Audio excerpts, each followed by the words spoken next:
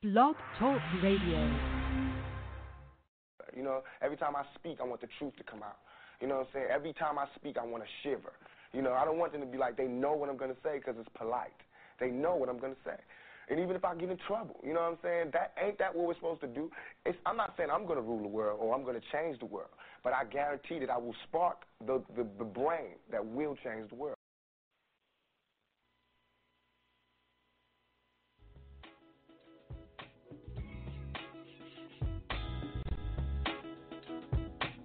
Got to have personal responsibility, political accountability, and corporate culpability. Get up, get up, get up, get up, get up, get up, get up, get up. We must eliminate poverty. I don't care what color the person or child. Get up, get up.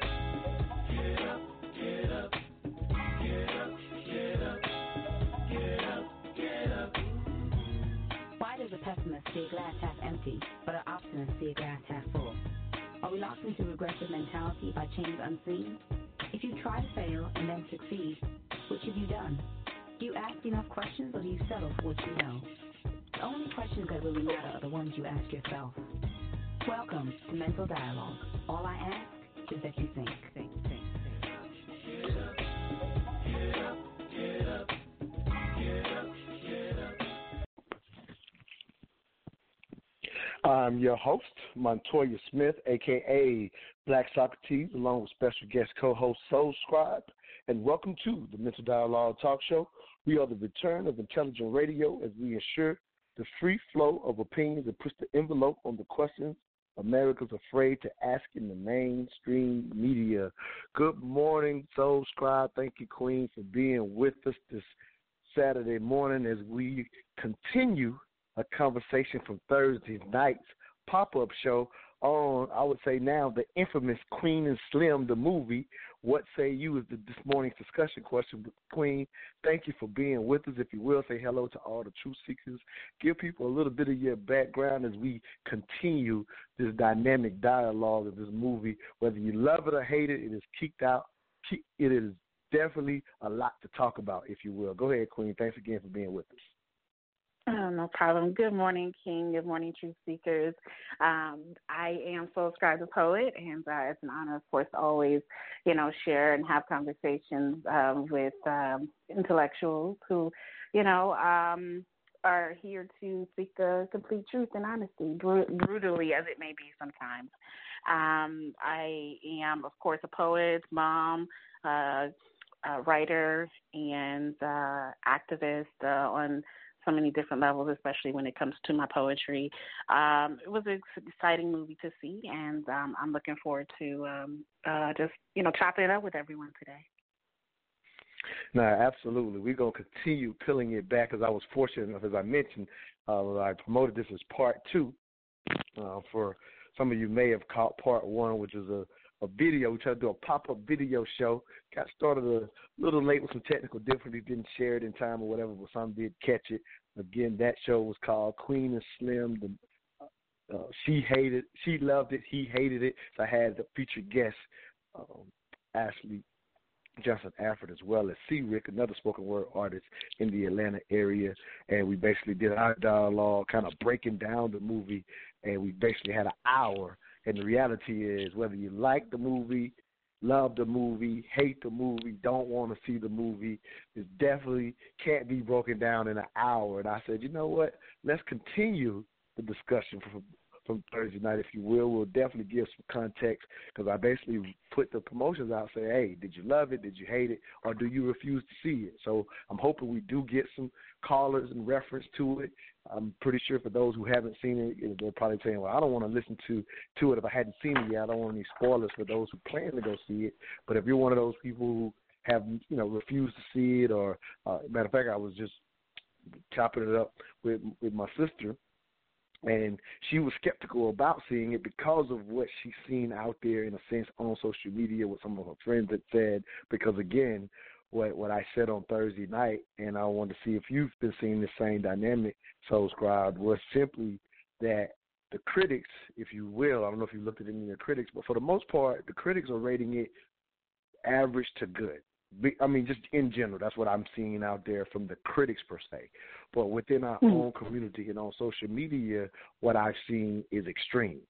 People adored the movie, or people went as far as calling it trash. So that's what I've seen on social media, and that's the part that I want to continue to peel back as we begin to do on Thursday. I want to continue peeling that part back. But again, the first question to you is, what are you seeing out there as far as how people are seeing the movie before we even get into our own thoughts about the movie itself? What I'm seeing is, like you said, extremes. It's either I loved it, you got to see it, it's such a great representation of where we are today, and then you have other people who are saying it's trash, it's elementary writing, it's, you know, it doesn't make, a lot of it doesn't make sense. So, you know, I'm seeing all of it. It's of course, you know, with me being a poet, I have a lot of, you know, people who, you know, tend to think a little bit deeper. And then there's those who are, you know, I think are looking really surface and not really looking at the symbolism in it. But yeah, just like you, the same thing. But I think it's great that we're finally talking about. It's got people talking. I think that's the great thing. You know, when you can get people talking about Black love, community, you know, police brutality, and all of the systematic oppression that's going on. I think it's really good conversation.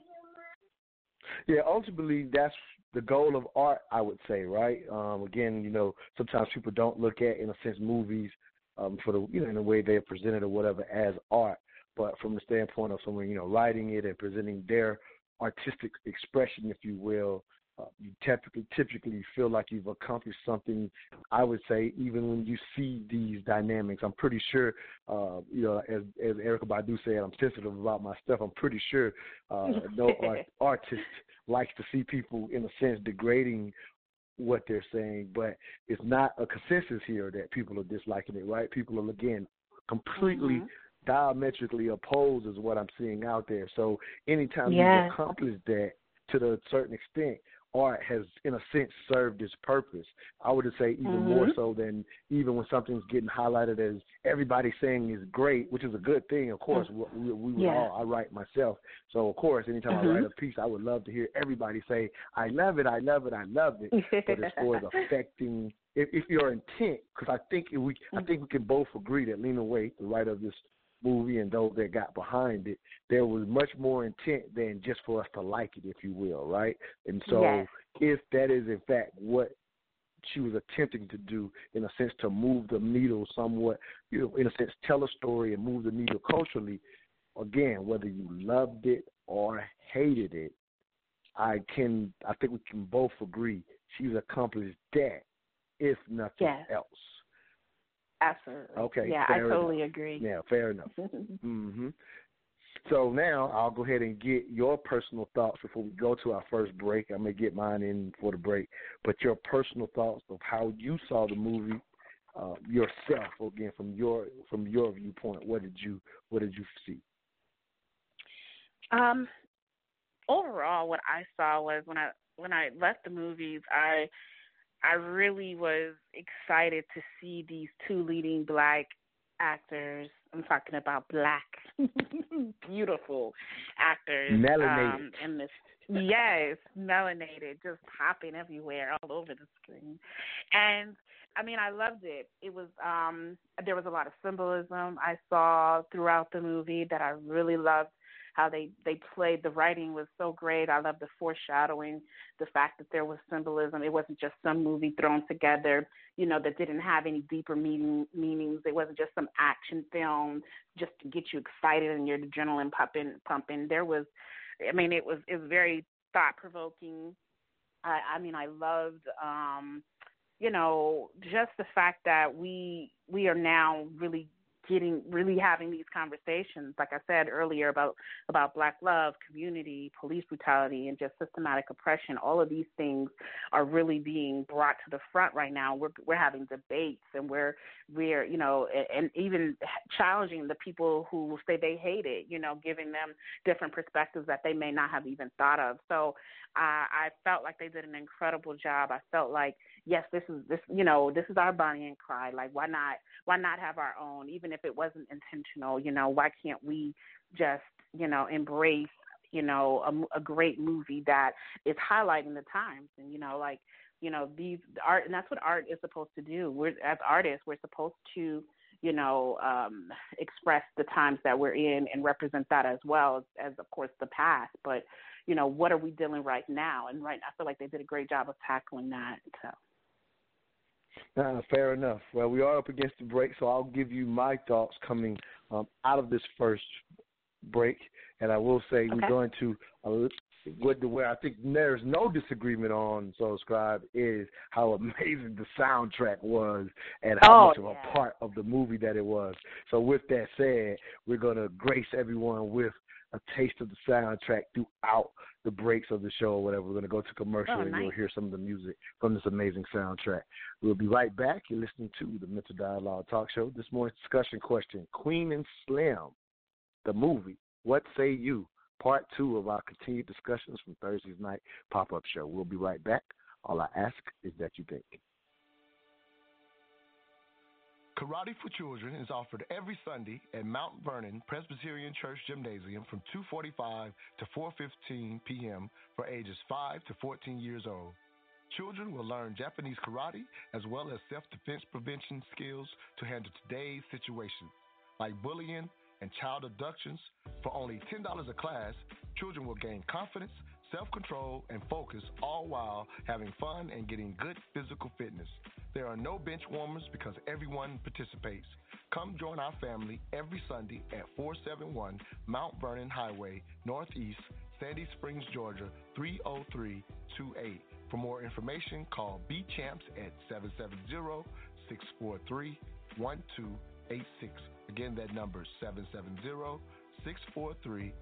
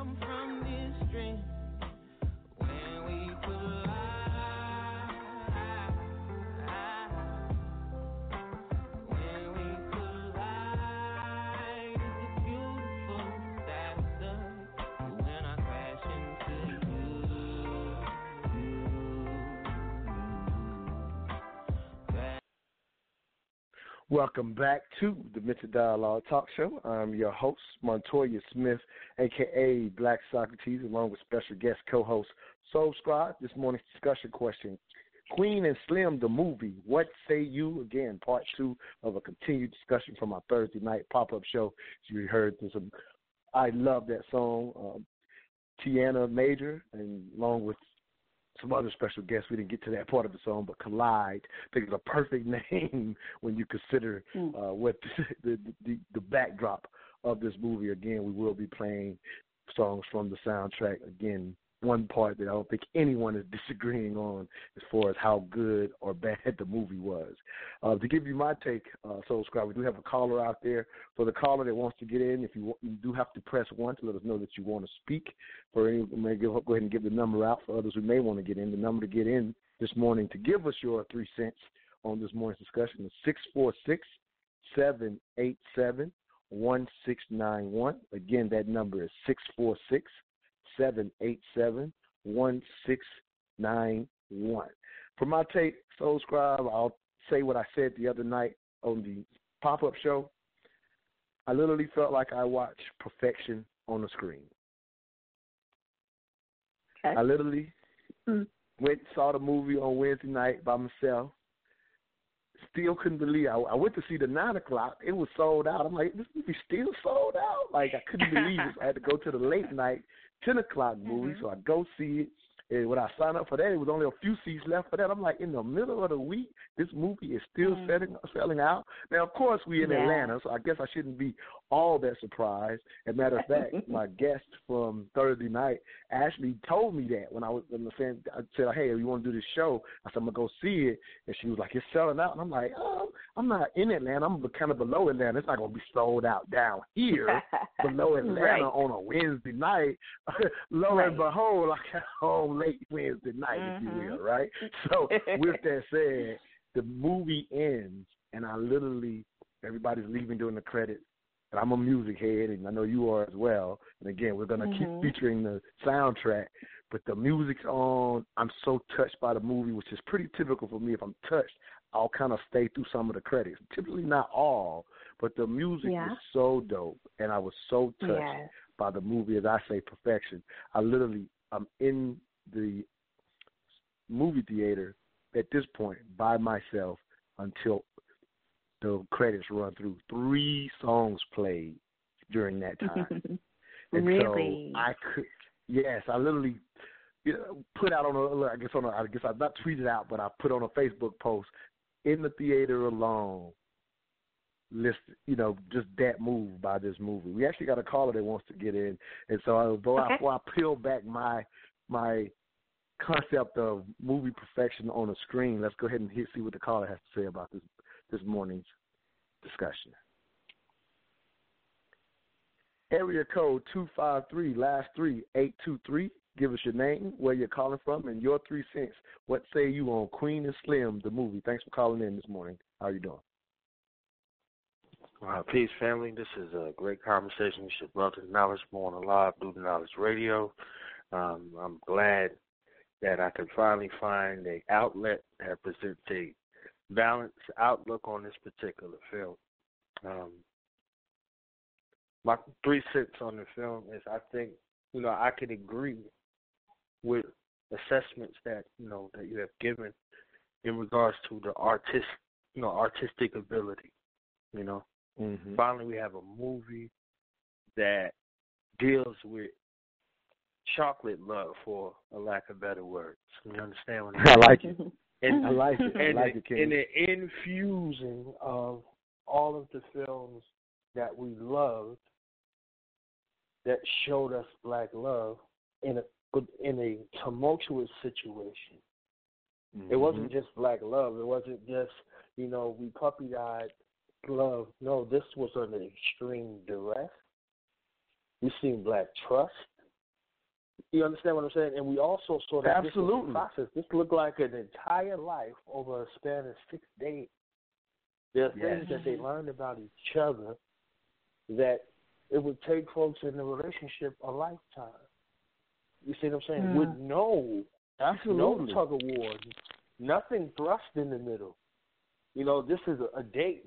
And they're in there playing Sentimental Mood, and then she said, yo, did you start listening to this before or after Love Jones?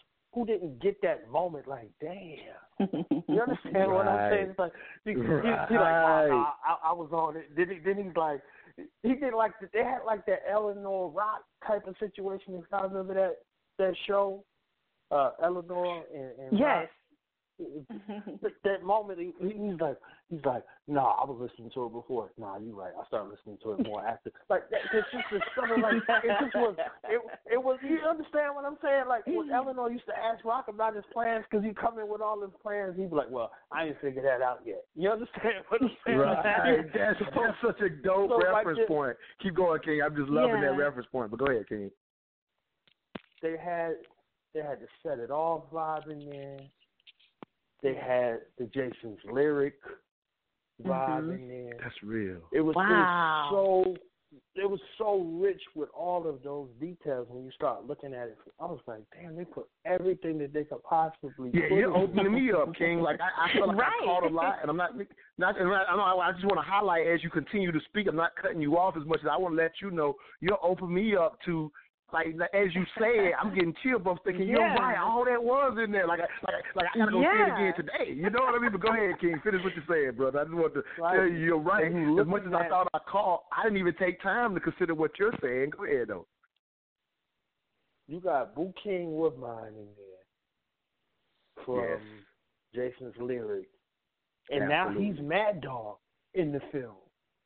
He's Mad Dog. Like, he hated Mad Dog, and he became Mad Dog, the war vet, trying to find his way after. You understand what I'm saying? Like, this whole situation, like, it comes back.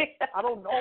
This is just me looking at it and inferring upon it, but it's not. Don't Lena Waithe wrote the movie? I can't imagine that what you're saying isn't part of what she was doing. Because she did such a brilliant job, and that's the beauty of artists and writers. They kind of put stuff in sometimes for those who gonna catch it. That's what they put it in there for.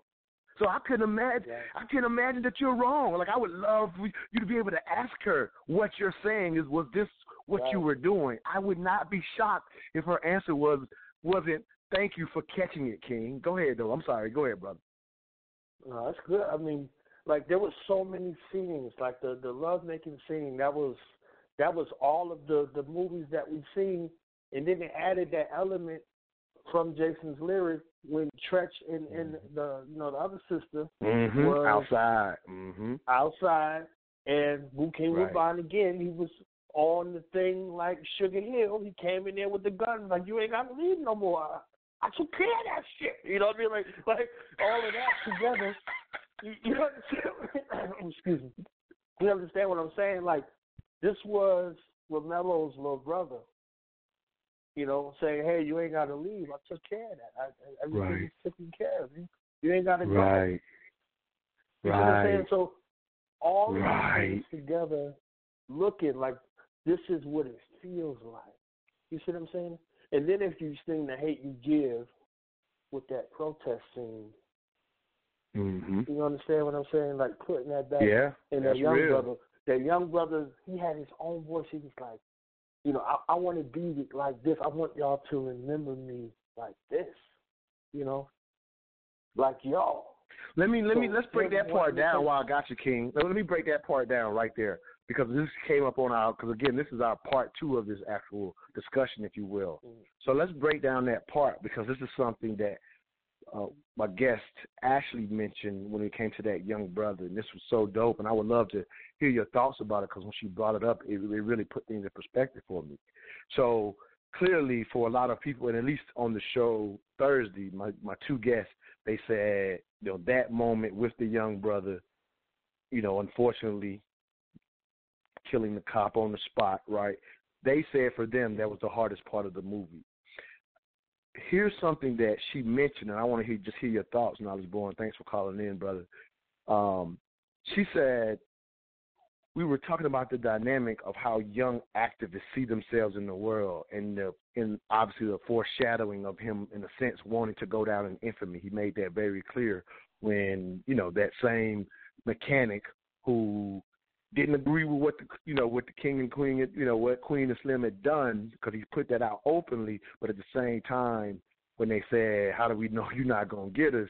sends his son. So that was powerful in the fact that he still fixed it. Even though I'm just kind of throwing in a bunch right now before I get to the real question, you know, just highlighting it because these are things that we talked about. But ultimately, that young man wanting to live in infamy, what Ashley, I guess, brought up on Thursday night was, she said it was capturing the dynamic of how younger activists see themselves in the world now. We're in a world now, due to social media, there's this idea of being an influencer or being noticed or being known. Like, that's a big part of, you know, for this generation due to the world that they're growing up in, whereas we know historically activists just did the work and may have, you know, maybe got known as they did their work. But she was just highlighting that she felt that Lena Waithe captured, you know, that moment that surprised us all, because, you know, who expected the kid to pull the trigger? You know, if you're that good, you're good. But most people were shocked and blown away that the kid pulled the trigger. And she pointed out that it was highlighting the younger generation need to be noticed, and how they may have a completely different perspective on what activism is due to that added concept of needed infamy, needing to be known. And she was just kind of pointing out that may be how young people are processing this, and their actions can kind of be misled. Because if you think about it, Queen and Slim accidentally got into that role. So for that young man to look at them and admire them as if they were intentional, because that's how he had to see it in order to admire them to the point where he made that step. It's funny when you contrast it against the fact that it was an accident for them to even be in that role, and his desire to be infamous played out surprisingly for all of us. So again, I know I said a lot there, but I wanted to unpack that part while I had you on, King. So any thoughts about what Ashley brought to the table of how we teaching the next generation to understand these incredible, difficult dynamics, whether it be, our back and forth with the police in our community? Any thoughts on that, King? I think that was a very, very dynamic way to look at a divide from one generation to the next, and how communication is key in regards to having these conversations boldly, but having the ability to listen. The old man told them, he said, I know who you are. I may be old, but I'm not blind. Look at his reception versus when, Slim called his father, and his father hung up on him because he was about to tell him where the hell they was going. He wasn't trying to hear that. He said, we're going to catch him. He said, but not like this, and hung the phone up. You're not going to do it. I ain't going to help you. I don't agree with what you're doing, whatever you did, but I know your heart. I mean, I'm your father, so this is what you got to do. They went to the uncle house. The uncle, but then he got into that. He took them through the jungle of the mind. Like, look, y'all ain't leaving till y'all shake your head, blah, blah, blah, this. So he equipped them with what it was supposed to be in order for them to go. You see what I'm saying? So they were met with opposition along the way, but respect at the same time. So you come to this town, and you don't even know. Nobody knows who you are, but everybody knows who you are. They went to go dancing. And the Queen Mother in there while they was dancing, don't worry, you safe here.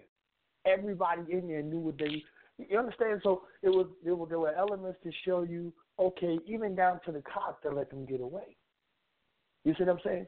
So yeah, it's a lot to it, brother. Hey, let me jump in. I want to jump in. I want to, if I can, I want to hear Soul Scribe's thoughts about specifically that conversation with the younger people and how they're seeing it. Again, I'm definitely trying to peel back that dynamic because I thought it was a great idea that Ashley brought to the table. So, any thoughts on that, Soul Scribe? Again, because what she was saying was we have to figure out how to discuss this so that young people, in a sense, are not interpreting things in a manner that it does not. That maybe I don't think she said this specifically, but that's how I took it.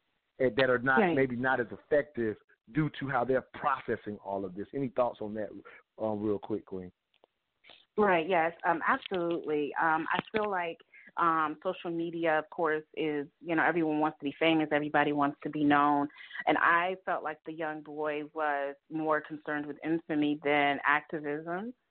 I feel like he might have been on their side and agreed, but I feel like his desire to leave, to be, have his legacy within all of this, and how attractive the fame was. I mean, when he was glaring off, when he was talking to them and he was looking out, he was just so enamored by the whole situation that I don't think he was thinking clearly, and his judgment was off because, like you said, we live in an age of social media. Everybody's constantly trying to be somebody, show who they are, and that's what I felt.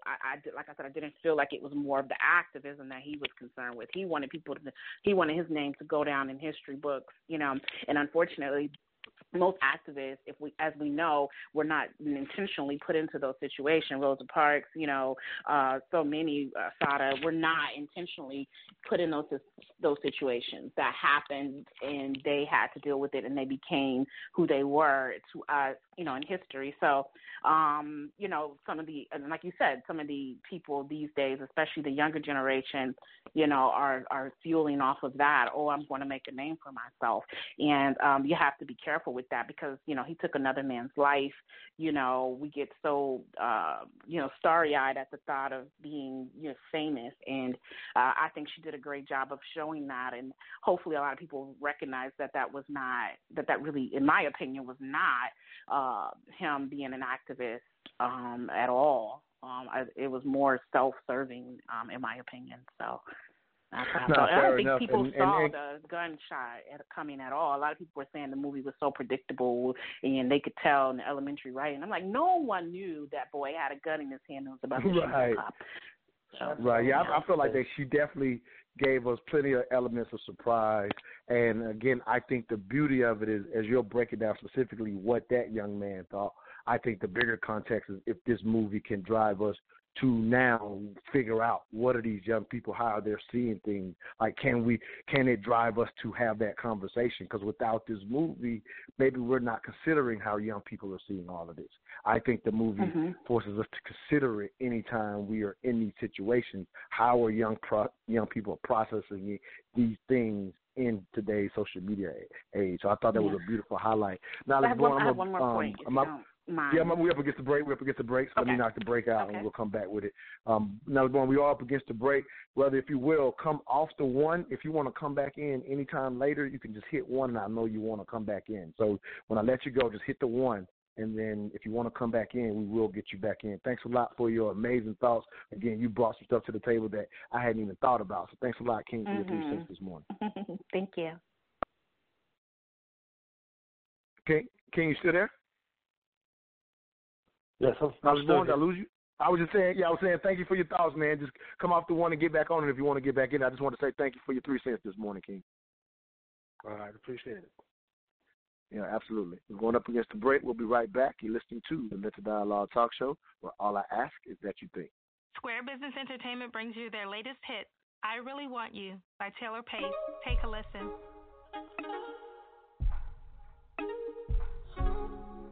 I really want you, but I can't have you.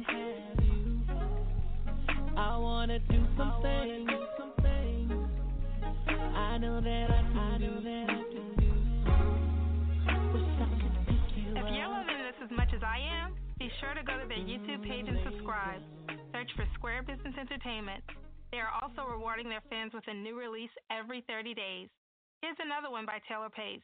Love Can't Define This. Love can't define this. Can't capture all your sweetness and your kindness. Love can't define this. We're crippled and love would only blind us. Well, love can define it. Still tipping on fofos, wrapped in fofos. Tipping on fofos, wrapped in fofos. Tipping on fofos, wrapped in fofos. Pimping fofos and I'm packing fofos. Now look who creeping, look who crawling, still balling in the mix. It's that 6'6" long dick slim nigga sticking your chick. Pulling tricks, looking slick at all times when I'm flipping. Bar sipping, car dipping, Grant Wood grain gripping. Still tipping on fofos, wrapped in fofos, pimping fofos, to no hacking, to no packing. Blowing on that endo, GameCube, Nintendo, 5% tint, so you can't see up in my window. These niggas don't understand me, cause I'm boss hog on candy. Top down at Maxis with a big Glock 9 handy. Pieced up, creased up, stand dressed to impress. Big boss belt buckle under my Michelin S. Oh, Gucci shades up on my braids when I escalade. When I'm riding freewheel sliding like a escapade. I got it made, the big. Welcome back to the Mental Dialogue Talk Show. I am your host, Montoya Smith, a.k.a. Black Socrates, along with special guest co-host Soul Scribe. This morning's discussion question, Queen and Slim, the movie, what say you? This is part 2 of our pop-up show on Thursday night. You just heard Love when that song came on in the show at the perfect, in the movie at the perfect time. They had just got the Brom sitting on those things. Right. Exactly. As Queen said, when was Slim say, how we gonna look with a aqua car? She was like hiding out in front, Yes. Oh, it was nice. I love it. Hey, that soundtrack was banging and nothing else, man. Knowledge Born really hit us off with a perspective I hadn't even thought about. Just all of the other aspects of all these movies that are near and dear to, especially specifically for the hip hop generation, right? You just kept pointing out, you know, and even to the TV show, you know what I mean? Just these different aspects. As like I can only imagine like how he saw the movie. You know what I mean? Like if he's able to watch the movie and process that, I would almost want to watch the movie through his eyes. Right. Yeah, because I'm blown away by the fact that he's right. All those elements are there, and as I said, I would love to be able to ask Lena Waithe that very question, like, how much of that was intentional that you were capturing? Because I mean, this brother was going down to this character was similar to this character. At this point, I mean, that brother was breaking it down. So now I was absolutely loving that. But again, since we're doing part 2 of this discussion, if you will, Soul Scribe, versus just doing like a breakdown of the movie, I want to delve into aspects of the movie that take us other places. Just like I was mentioning with the young activist. Like as you said, I didn't think of it the way you said it, that he actually wasn't an activist in your opinion. It was more selfish motivated, which I think you're absolutely right about. And again, as I was saying before the break, the bigger context is now as a society we might need to be concerned with that, especially in the social media age. We already see issues with it anyway, right? Just in general, in the way social media affects all of our lives, even us as adults and especially young people. But I've never thought about it in the context of activism specifically in this area. That's another consideration, and I'm thankful to the movie that we could even think about that.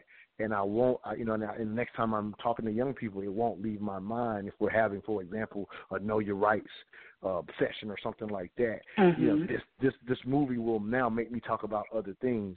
And so speaking of other things, you and I had some discussion this week because you were able to listen to Thursday's show.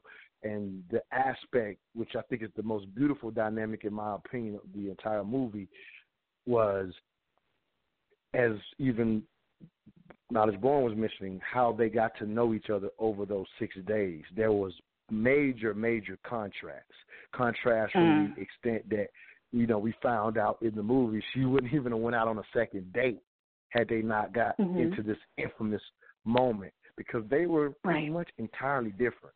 Entirely different. I mean, I remember one time to her even admit, when she was talking about not going on a second date, how she likes and prefers being alone. Like it was snuck in there very quickly, but it was basically breaking down the character of who she was starting out as, right? She started out, I don't want to use the word abrasive, but she definitely, being a lawyer, she was kind of assertive, some, being a little bossy, if you will. A lot of people I saw that critique throughout the week. And so she started out that way, kind of, in a sense, leading the situation, whatever, because she was kind of in control, right? She wasn't going to go on a second date. She was just kind of, to a certain extent, you might even say using him for a meal per se. Because I mean, if you really think about how that part of that dynamic started, and then before the movie's over, she's in love with him, holding his hand to, unfortunately go down in infamy, right? So that is a major aspect of this, how different they were in the dynamic of how that love took place. So she started out being bossy. I felt that by the end that he handled her to an extent that he could be assertive and she would listen to him.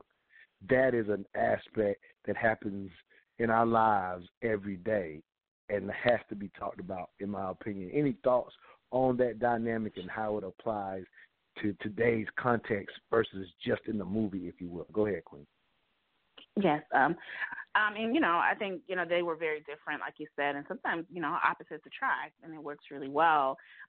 But one thing that I did notice about when they first met that really stood out to me as a Black woman that I'd like to highlight is that he said, "Why did you pick me?" And she was like, "You look sad." I really thought that, that was kind of highlighting, Black women's, the broken bird syndrome, where we feel like we got to heal some of the people who are broken, because she said he looks sad. Like, who wants Yeah, that's real. You know what I mean?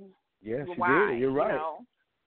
Yeah, and we have a bad habit of doing that. Oh, he looks broken. He looks like he needs someone to make him happy. I'll choose him because, you know, I see that sadness and brokenness in him that, you know, a lot of us often identify with as well. And being broken, you know what it looks like. And, you know, of course, she had her own scars too, you know, and I just feel like that was something that was going on, a reason she chose him. But they were very different, I think. I also felt like the fact that they didn't have social media or phones or anything allowed them to fall in love. You know, even if we're trauma bonding because of what they were going through, I feel like it's still, you know, they didn't have any outside influences. All they had was themselves. They didn't have their phones, no social media, no news, no anything. And when you're forced to get to know someone and trust them, you know, that ability to grow together is there, you know, a lot quicker than what we would expect. So, yeah, I felt like it was fast that they fell in love, but I felt like it was possible because the conditions and the environment, you know, it invited that, you know. But, you know, overall I felt like they played the role really well together. They, like you said, the trust, you know, her walls. Well, went down, you know? Yeah, exactly. Well, I guess what I want to kind of ask about is that dynamic that we saw on film. I think like how you beautifully brought up, because I didn't even think about that, like that part where you were talking about why she chose him. I think you're absolutely right that a lot of times we do that in our own lives, right? Like we attract maybe people with scars and things of that nature. And I'm saying the dynamic of how they played out through the movie happens in real life, in my opinion. Yes. And it's something that we can discuss. You know what I mean? Just how that happens in real life, the perspective of her, in a sense, maybe being somewhat abrasive, kind of bossing him around, and that dynamic changing in the movie. I'm saying to a certain extent. That's something that I think Lena Waithe, by putting it in the movie, is something that I would say in society we should consider what we saw on film. Oh, and the reason I say we should she was consider able to let her hair down. Yeah, and the reason I'm saying we should consider it is, in my opinion, we often make mistakes in our own lives by not allowing the process that we saw in this movie happen. If you understand what I'm saying, like I got you. Like that dynamic that they had, if they were not in that, under those circumstances, not only would she, you know, let's say they do go on a second date, right? I don't know that she ever moves off, in a sense, bossing him around.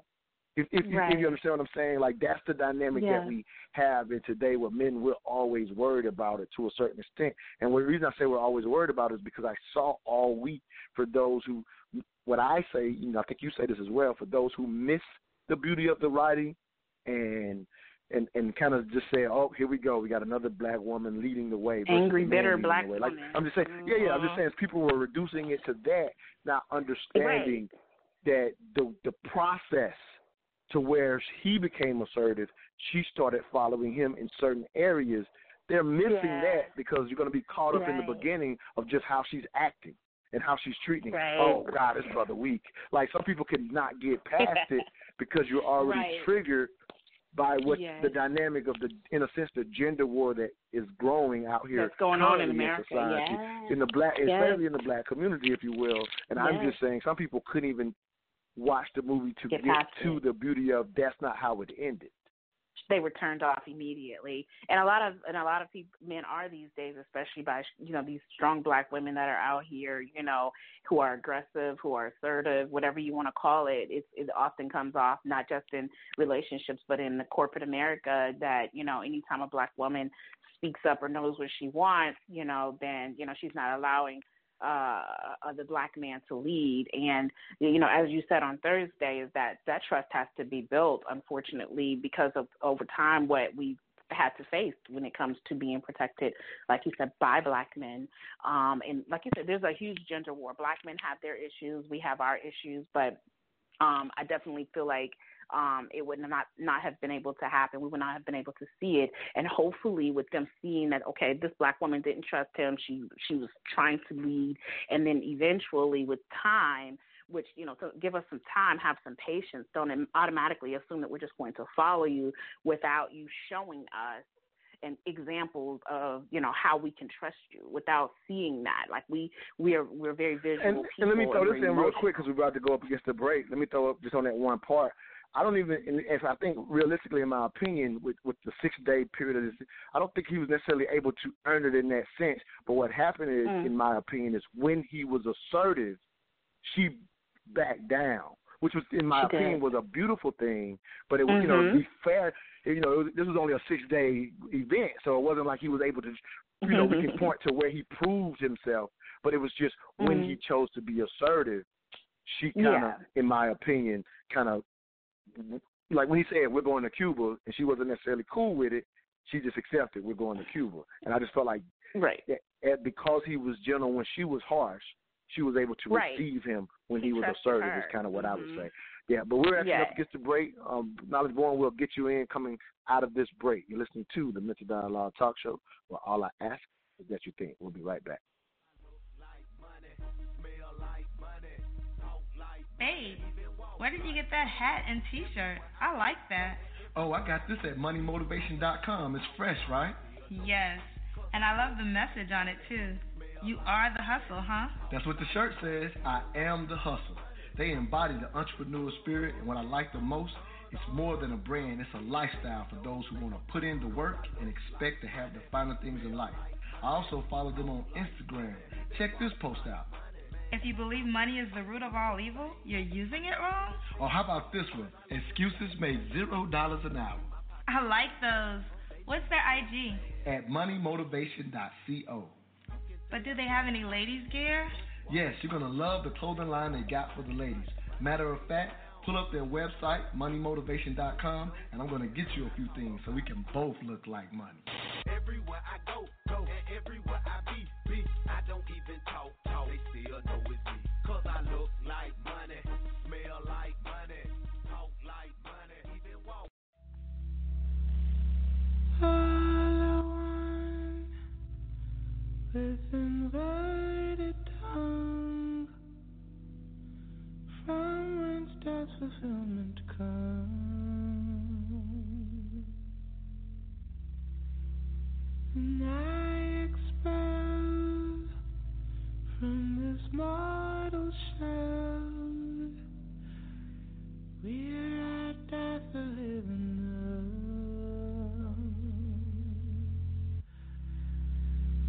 I have my right to, if not as I do, and I do.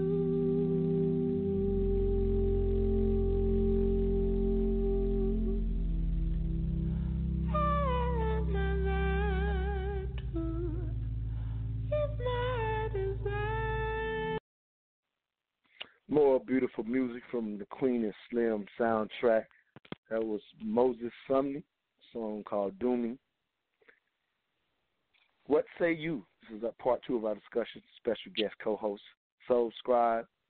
Got a couple of callers on the line. If you want to get in, you will need to press 1 to give us your 3 cents on this morning's discussion. Brother Knowledge Born is trying to get back in, Soul Scribe. So I'm going to get his quick 3 cents. The other caller, if you're out there, make sure you press 1 to let us know you want to speak. Knowledge Born, we got you back on, King. What you got for us? Peace. Yeah, I mean, I'm loving how the dialogue is going, and, thank you again, and you, Queen Soul Scribe, for y'all input.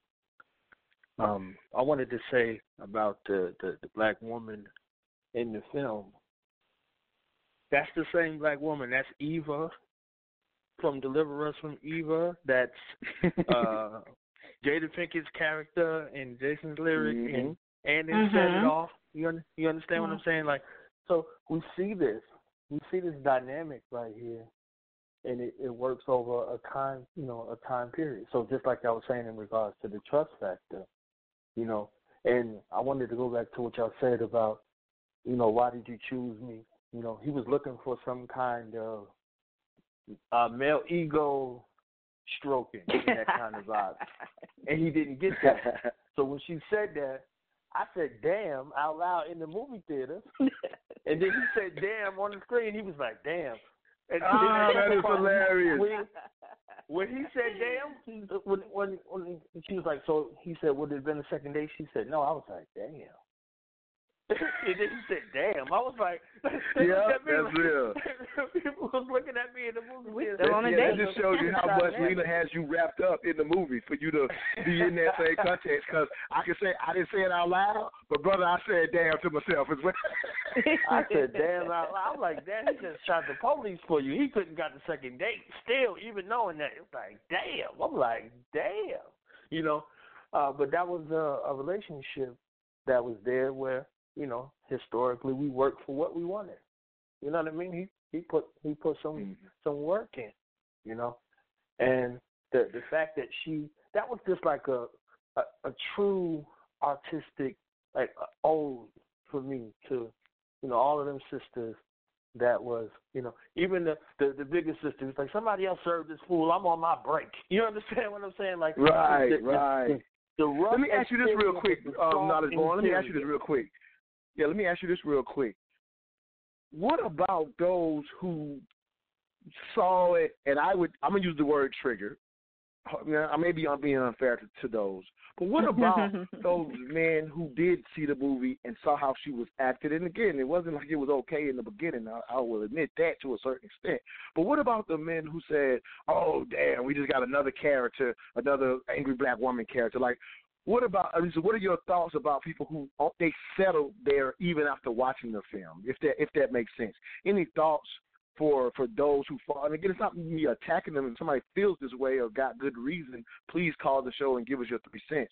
But I just want to see what your thoughts about, because clearly you, myself, and Soul Scribe saw beauty in that transition. But for those who saw it as just another angry black woman bossing a black man around, what would you say to that perspective, if you will? I think they got to look a little deeper. Why is she angry? What happened to her? What kind of trauma did she face? She was a defense attorney. Who did she have to defend her? You understand what I'm saying? Like the same uncle, when she said, you owe me. You know what I mean? So either she was saying, you owe me, uncle, or black man, this is a black woman, you owe me. You understand? So, like, look at this fueled rage and this, you know, it's kind of parallel like that. The hate you gave, you see what I'm saying? Like, that look, you know, with, you know, this neglect and things like that, would it burst? You see what I'm saying? The situation that we in, this volatile situation that we really live in, you know, sometimes it has to be shown through a lens outside of ourselves in order for us to see it. You know what I mean? So that affirming that she was looking for, she got from that black man. If she didn't get it, she would have still been on that same track, and vice versa. She healed him in the kind of way. She built him up, you know, because he was kind of timid. They was talking about, this dude look a little slow. Is he slow? Like, they really played this dude to the left. You understand? And this is the same dude from Black Panther who was head of the military, who was responsible for the border patrol of Wakanda. So he bowed down to his queen, and that was the end of the violence in the land. You understand? So people got to understand what that is, too. You see what I'm saying? And don't allow, you know, certain things to dissuade you in a certain kind of way. Make up your own mind. You know what I mean? Thank you for those thoughts, King. You just brought a perspective I hadn't thought about. I'm gonna go ahead and let you go, and I want to hear what Soul Scribe has to say about a lot of what you had to say, a lot of what you said. But it's a great 3 cents again this morning. Again, you can get back in. We'll free flow a show, but just make sure you come off the one, so I know that you want to come back in. But what I'll say to what Knowledge Born is saying when he talks about how he was a little timid, and he says he had to build him up. Again, as I witnessed the beauty of it, I hadn't thought about it until he just said it, but whether it be, you know, him hanging out the window, him getting on the horse. So I didn't think of it I didn't even think about that dynamic as being a part of it too. So now I'm even more blown away by what Lena Waithe was doing with that relationship, because it allowed to show how both can build up. So to a certain extent, each other, he's submitting to her to get on this horse that he don't want to get on. You know what I mean? He's submitting to her because he says, I ain't hanging out this damn window. Like he says it like that's just not an option, and she didn't settle for that, right? Like 'cause he did not. He didn't just say no once and then do it. Yeah. She didn't make it that simple in the writing. He kept saying, "I'm not doing that. I'm not doing that. I'm not doing that." Made him do something he had never done before. He loved it. Right. And then she kept. Then she eased down on how she asked it. Yeah. You feel me? Like that hang out the window part, she changed how she asked him. She kept probing him, kept whatever. So she's literally capturing, in my opinion, the natural dynamic of the ebb and flow that is, in my opinion, very necessary on how we can, to a certain extent, model building relationships with one another, knowing that unfortunately there are levels of dysfunction, that we may all have our own trauma. You know, obviously hers was very, she wasn't close to her family. When you hear her story, you get why, based on her full context of her story. It makes sense. So a lot of times when we've had that type of trauma in our own lives, it becomes difficult to build relationships with others when you haven't been properly shown relationships from your own blood. And clearly that was her background. And so it makes sense, in a sense, that that's how she would be, right? But then instead of her staying as that character, in my opinion, for those who were triggered and only saw her as that, they missed the beauty of the transition, like Knowledge Born said, of her building him up too. And then him, in my opinion, saying when he was assertive, she was at a point where she could have received that. But let him be assertive at the date in the diner. She would have just left. Walked out. Yeah. Walked out. Yeah. I agree. We're so quick, I think, to discard each other, especially when we see something wrong with someone. I think, we have to learn some patience and care a little more. For the most part, in today's society, what we see is, a black man see a woman act like, oh, she's a black bitch. Oh, my God. Another one. Like, I'm not tolerating it. And there's no patience, there's no concern, there's no conversation to dig deeper and to find out what's going on with her. Now, is it someone else's responsibility at the end of the day?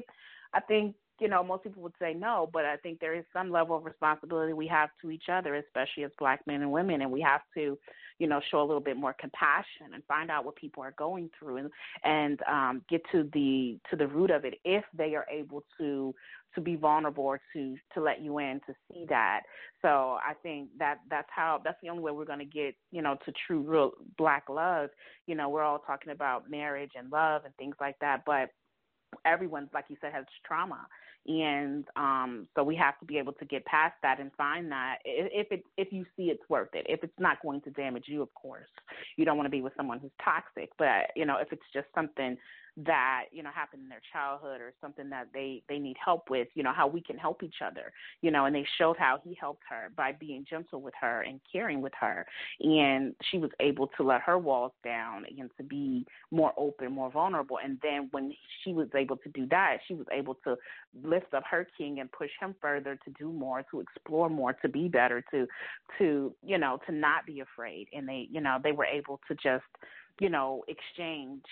They had things, she had things he needed, he had things she needed, and that natural swap was possible because he was gentle with her at the beginning, and that trust was established. When we can, know that someone has our best interest at heart, they're not trying to harm us, then we can go a lot further, Hey, beautiful stuff.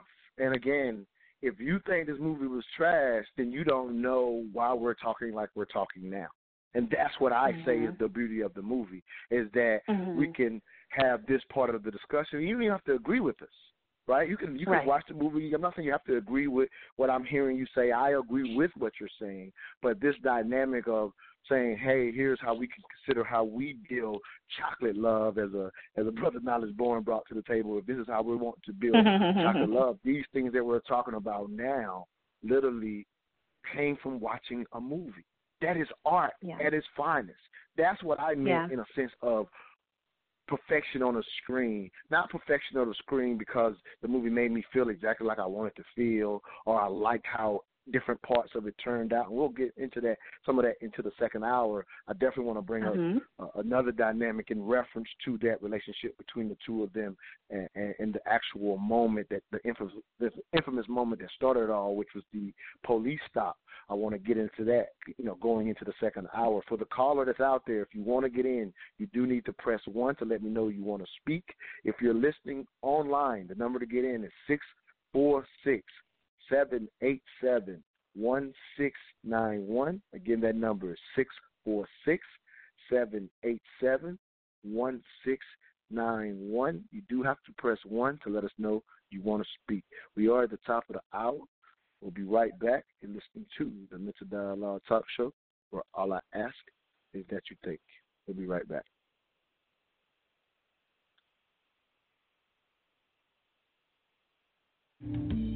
My name is Montoya Smith, a.k.a. Black Socrates. I am the owner and facilitator of the Mental Dialogue Community Support Group, focused on practical solutions and the collective thinking of the Black community.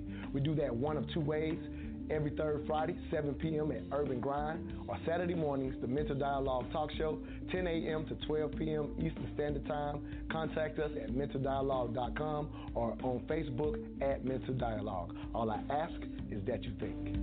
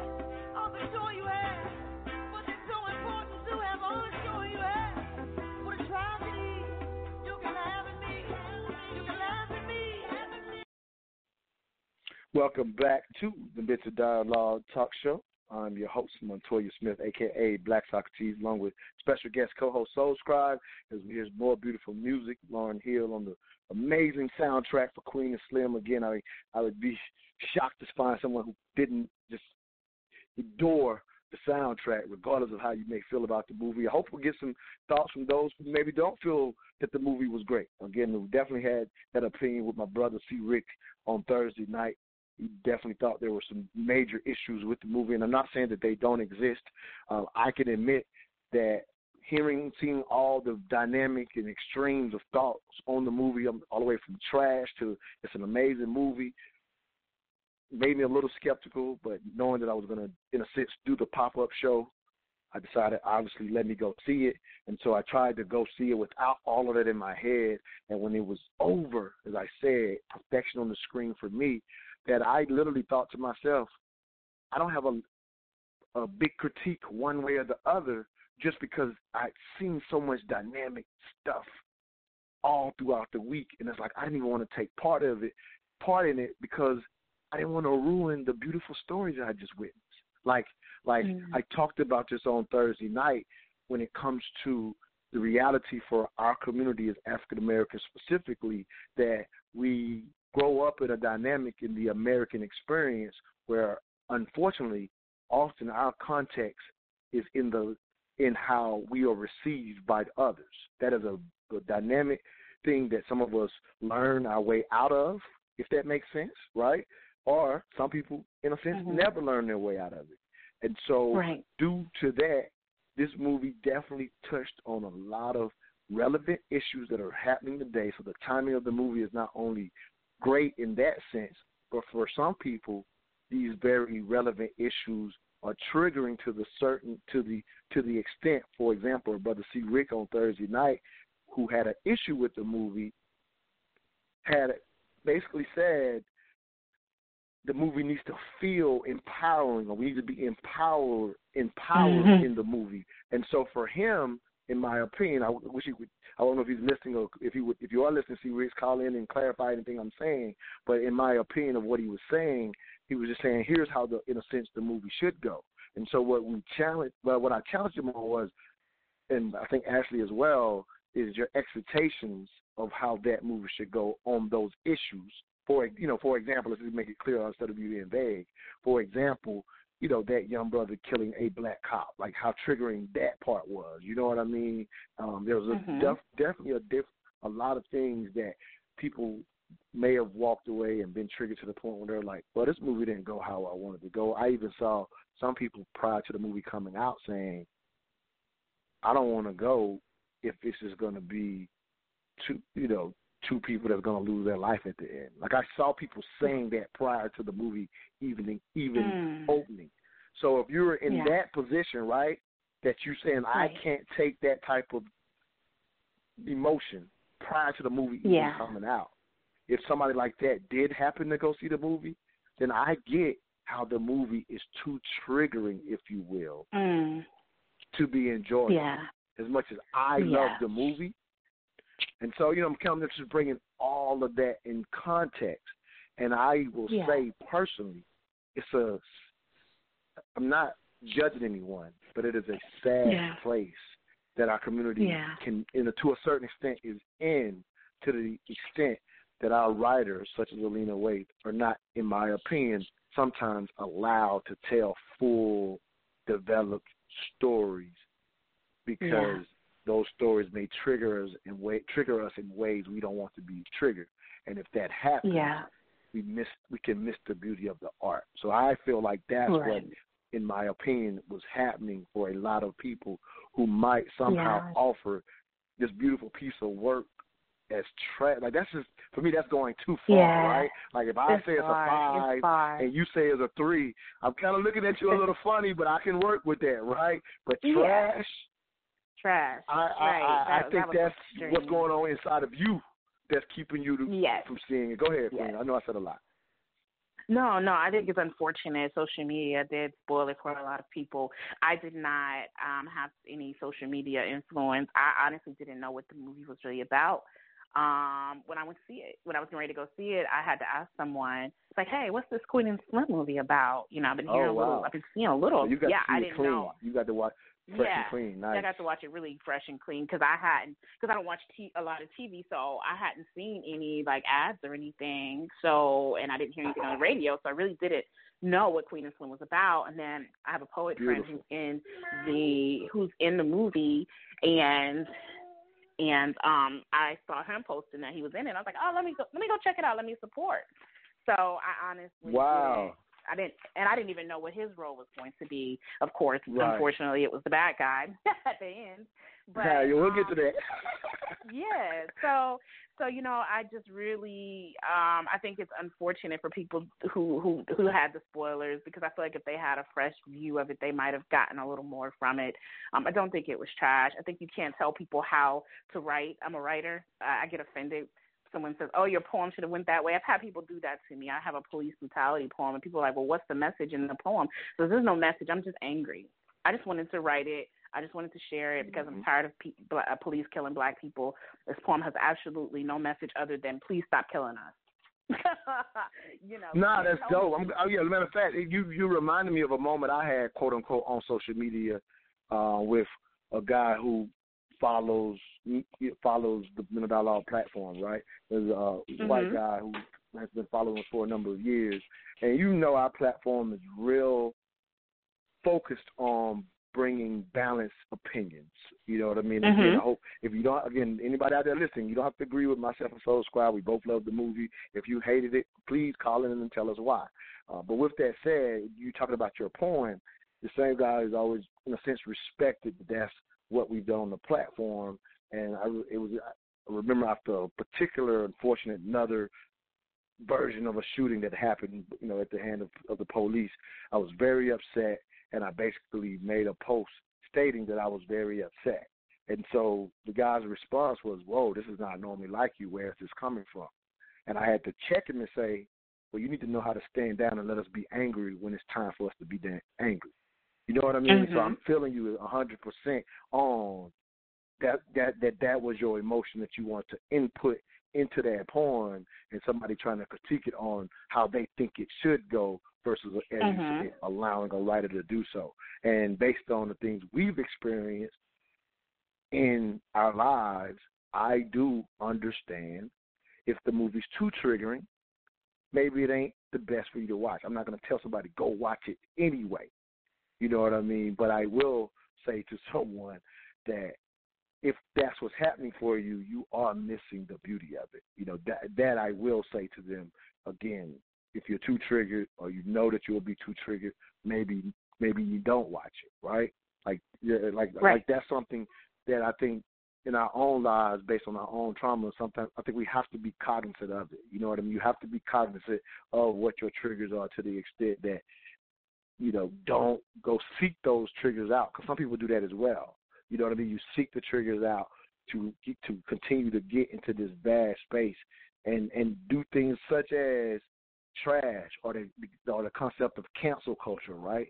We just cancel things because we disagree with it, and so a lot of times we can seek that out unknowingly, you know, if that makes sense.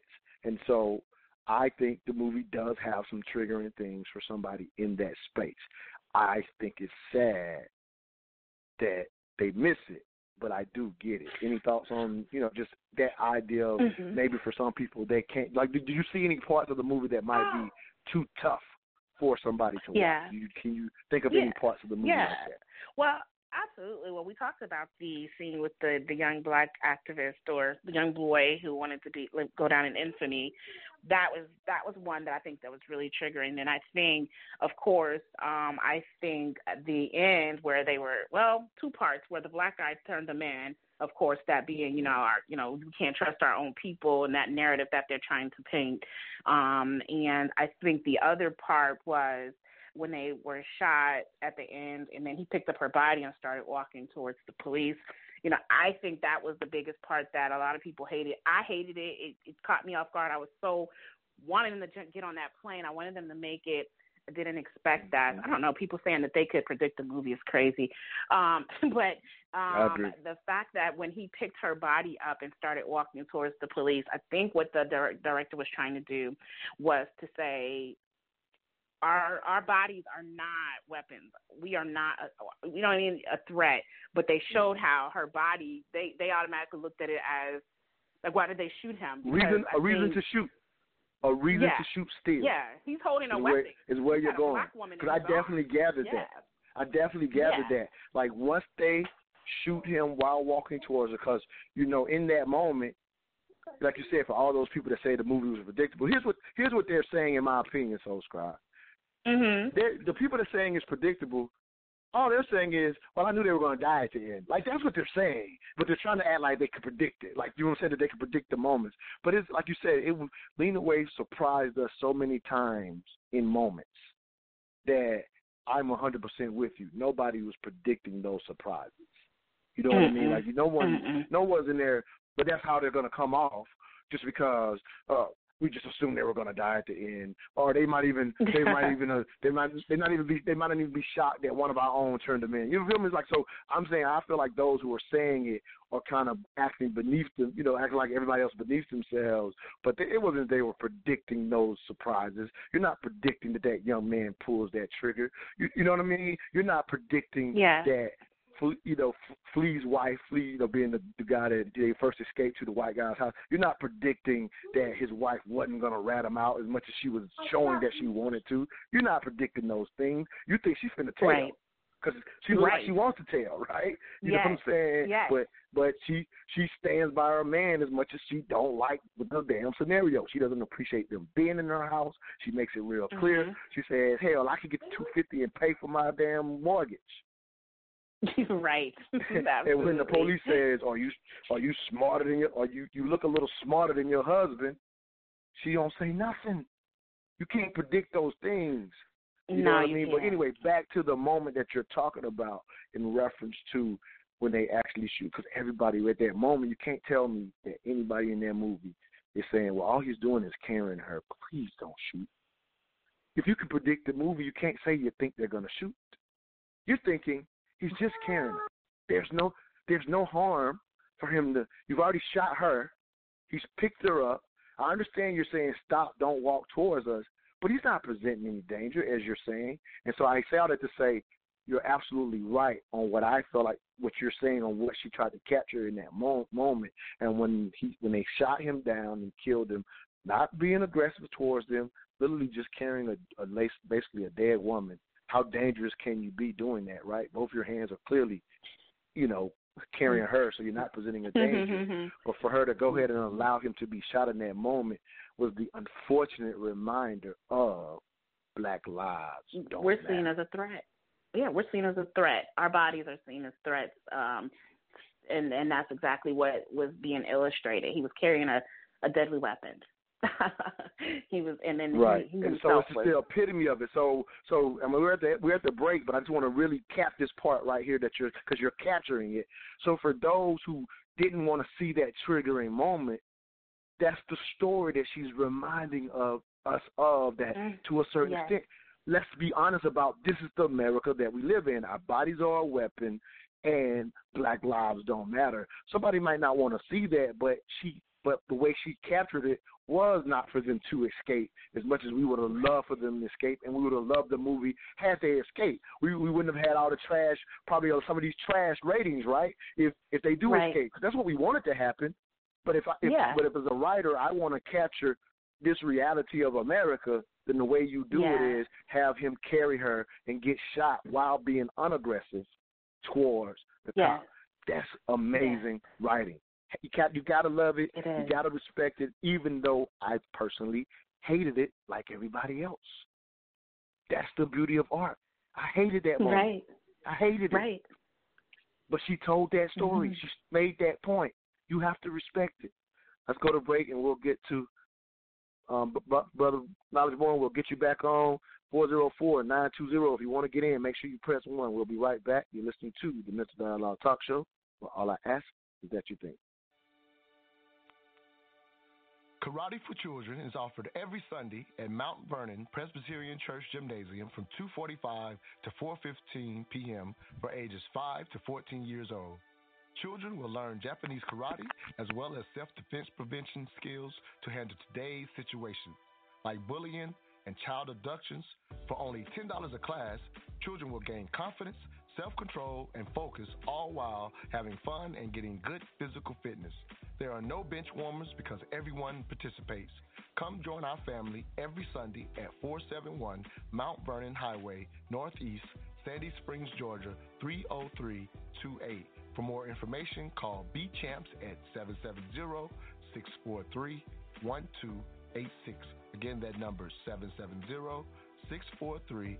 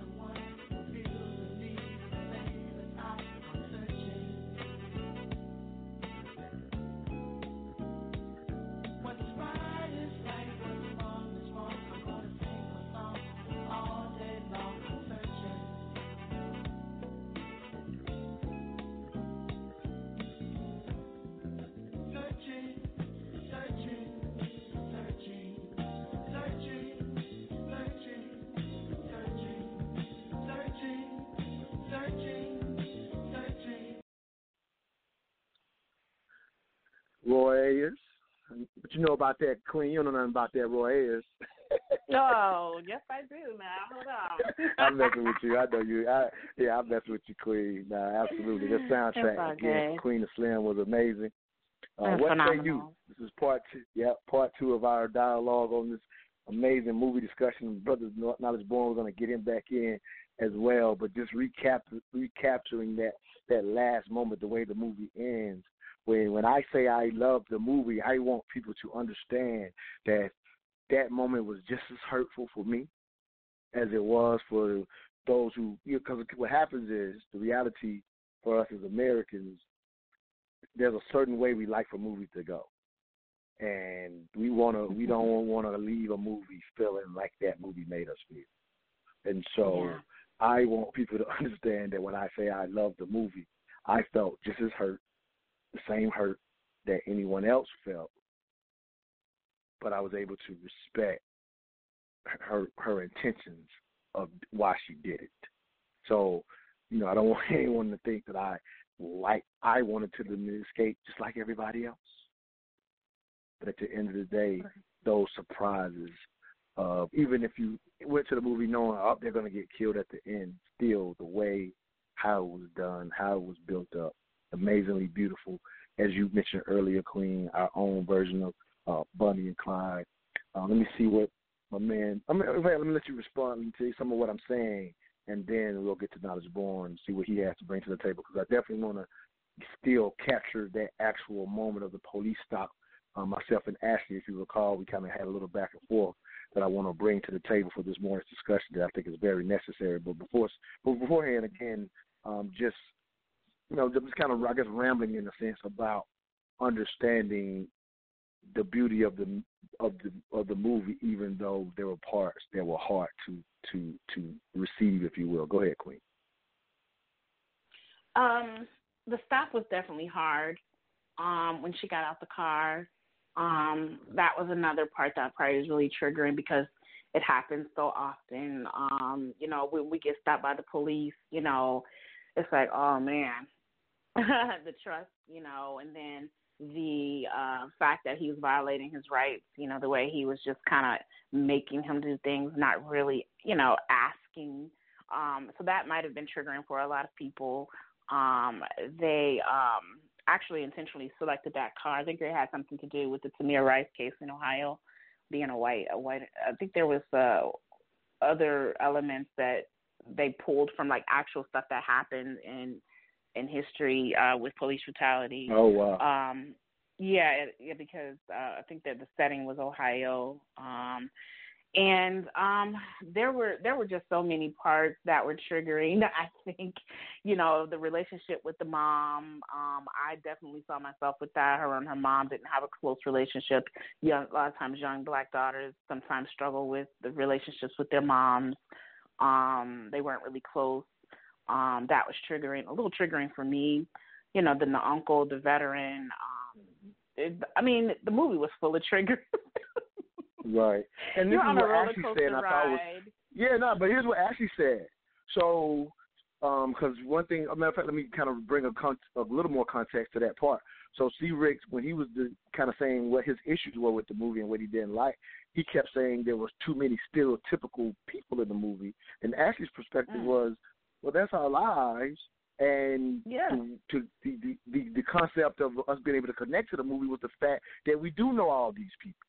So to look at them, so there's a perspective of how people should have been, or let's not have the angry black woman character. You know what I mean? Let's not have the docile man. You know what I mean? Like so the perspective is let's not even have these people. We want to go and see a movie where we're not any of those things. And I'm cool with somebody making that movie. You feel me? Like I'm good with somebody making that movie too. I'm not. You know what I mean? Yeah. So, but we can't be in a space, in my opinion, where we can't be in a space, in my opinion, where that's all our writers are allowed to make. We need to be able to make full context movies that capture all those dynamics. Or I remember specifically on the show Thursday, we was talking about, how the uncle was talking to, how that guy was talking to his son, or when he got, when they got hit, whatever, just talking to him, this kind of stuff. And Ashley was like, we know people that talk like that, right? Know people so like we don't that. we're not gonna put them on screen now. We're not gonna put them on.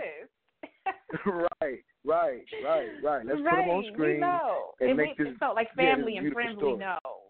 Yeah, absolutely. It was like a great representation of the black community. Okay. Yeah, absolutely. 646-787-1691. Press 1 to let us know you want to speak. Again, that number's 646-787-1691.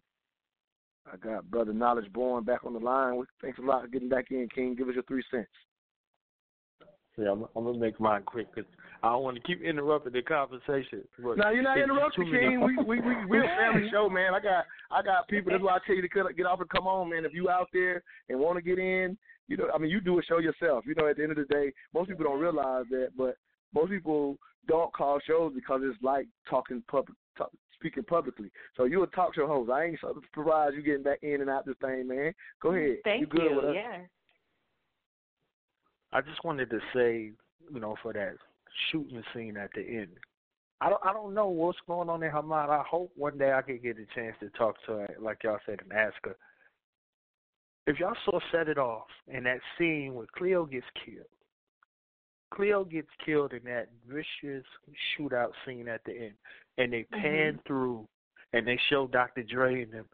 After they get killed, they pan through, they show everybody, the people that helped them along the way, the father, everybody, they showed them watching this report on TV.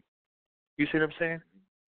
If y'all looked at Jason's lyric, Jason carries lyric after she gets shot, and they leave.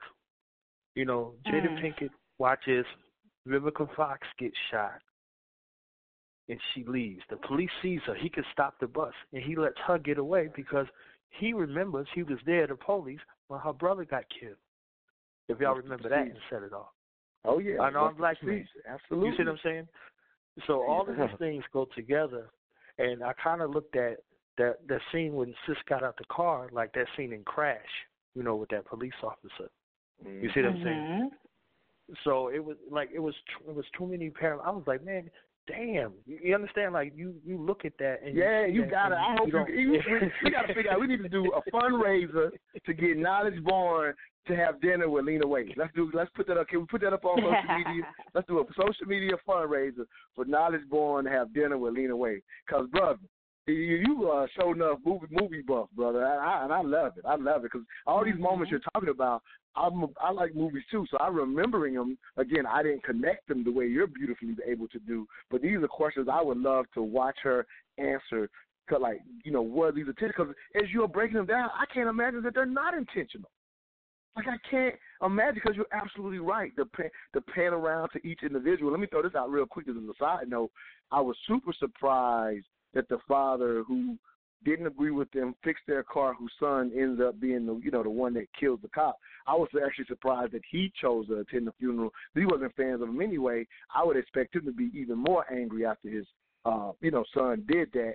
But he was able to put it in context and attend the funeral. So I was actually surprised at that one character being shown, just to throw that out there. But I want to break down the actual police stop. We got some other callers on the line. You have to press 1. If you're out there listening, you have to press 1 to let us know that you want to speak. So I'm going to break down that police stop, like you said, out of Crash. I want to hear, I'll get a quick thought from you. I want to hear Soul Scribe to see if anybody else wants to get in. Can I talk real quick about that? Yeah, go ahead. Go ahead. Give your thoughts on it real quick. Go ahead.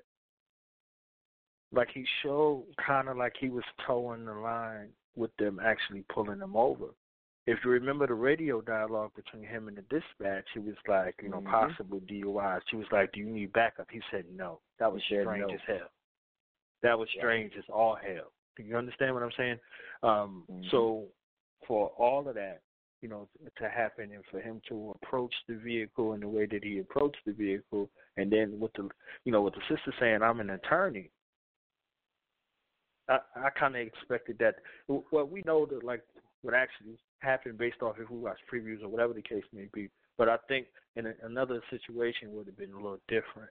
You see what I'm saying? Yeah. I don't think no police officer makes some kind of stop one deep late night with a car, and don't call for no backup. That's kind of wasn't realistic. You see what I'm saying, to me? But however, the things went, I think it was very critical, that little bit of conversation, because that's like basically the last conversation and that he had living. You see what I'm saying? Yeah, that's real. Thinking like, okay, I can handle this situation by myself. It doesn't matter. You see what I'm saying? So it was a bunch of elements that was there in that stop that kind of just looked off. You see what I'm saying? And for the police to shoot her in the leg and not in the head, you understand? Like, that was a miracle. You see what I'm saying? That was a miracle. They don't pull. Yeah, I'm gonna I'll give you some thoughts on it. We're out. actually about to go up against the break, so I'm letting you get all your thoughts out, and we'll hit the break, and I'll respond. I don't think I see it the way you do, but we're at the break, so I'm not gonna do it back and forth because I want to make sure these other callers want to get in. Okay. And I'll give you my thoughts on it. You know what I mean? On how I see it. Again, your thoughts are as fair as well. But I see realism in it. I also see her intentionally disregarding, like you said, the idea of an attorney, because I think we do understand typically a cop's definitely going to act right if there's an attorney, right? I think her pointing that out and the cop still acting that way was intentional to create the tension of the moment. So I think she intentionally did that. So that part seemed a little unreal, if you will. The other aspects of it were relatively real in my opinion, and obviously we can, agree to disagree on that part. But, with that said, let me go to this break, King. Come off the one. We'll still open you to come back up in after the break as well. You're listening to the Mental Dialogue Talk Show. But all I ask is that you think. We'll be right back.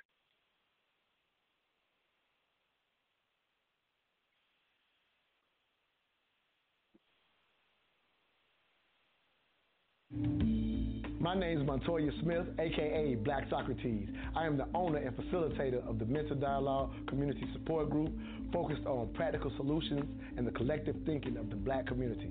We do that one of two ways: every third Friday, 7 p.m. at Urban Grind, or Saturday mornings, the Mental Dialogue Talk Show, 10 a.m. to 12 p.m. Eastern Standard Time. Contact us at mentaldialogue.com or on Facebook at Mental Dialogue. All I ask is that you think.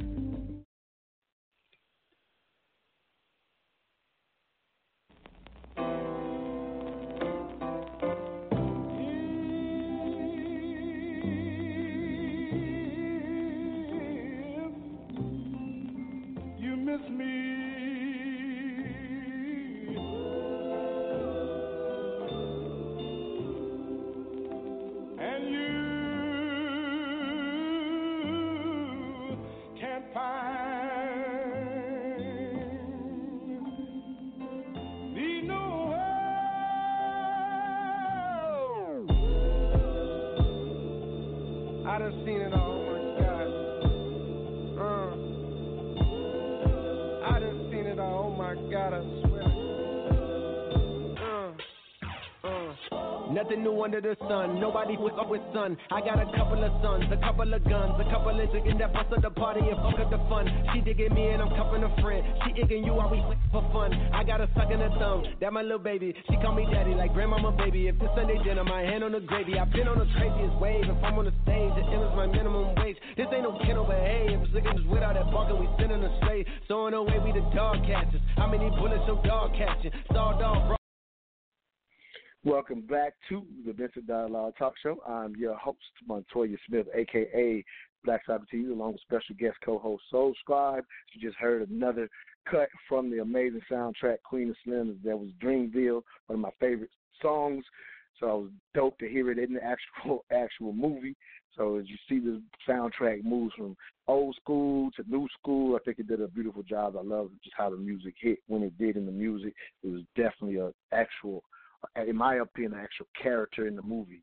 As I was listening, as the movie was happening, I was thinking to myself, I said, the last time I remember paying this much attention to a soundtrack as a movie was happening was all the way back for Above the Rim.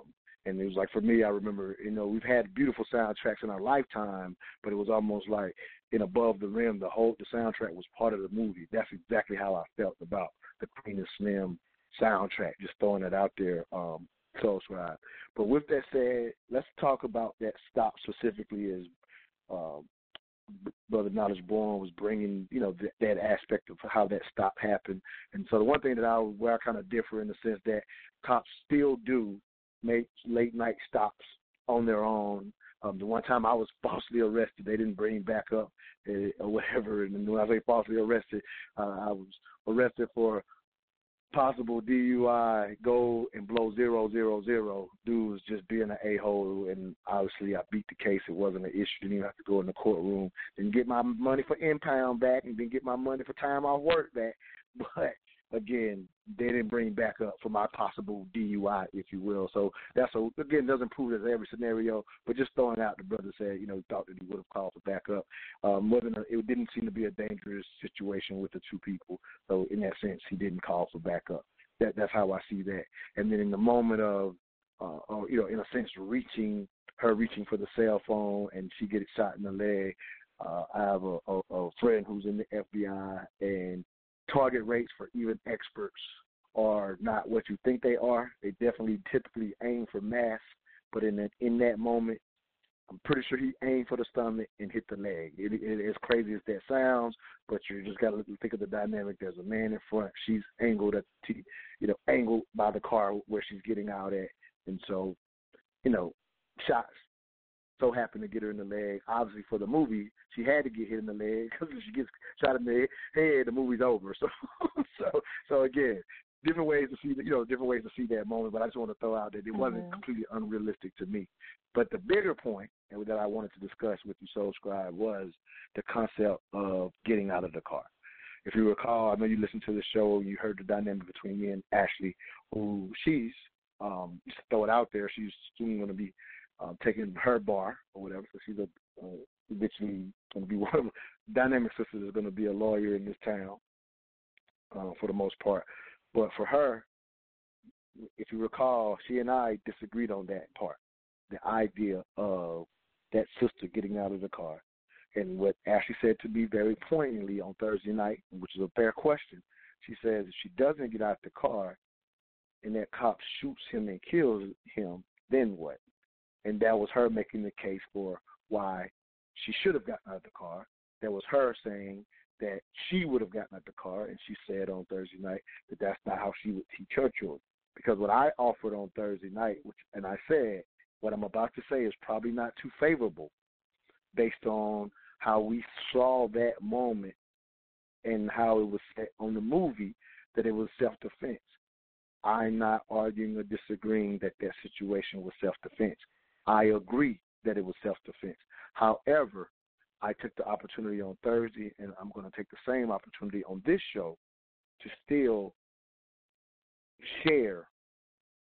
She cannot get out of the car, and I'll tell you my reasons why, and we can discuss it, you and I, Soul Scribe.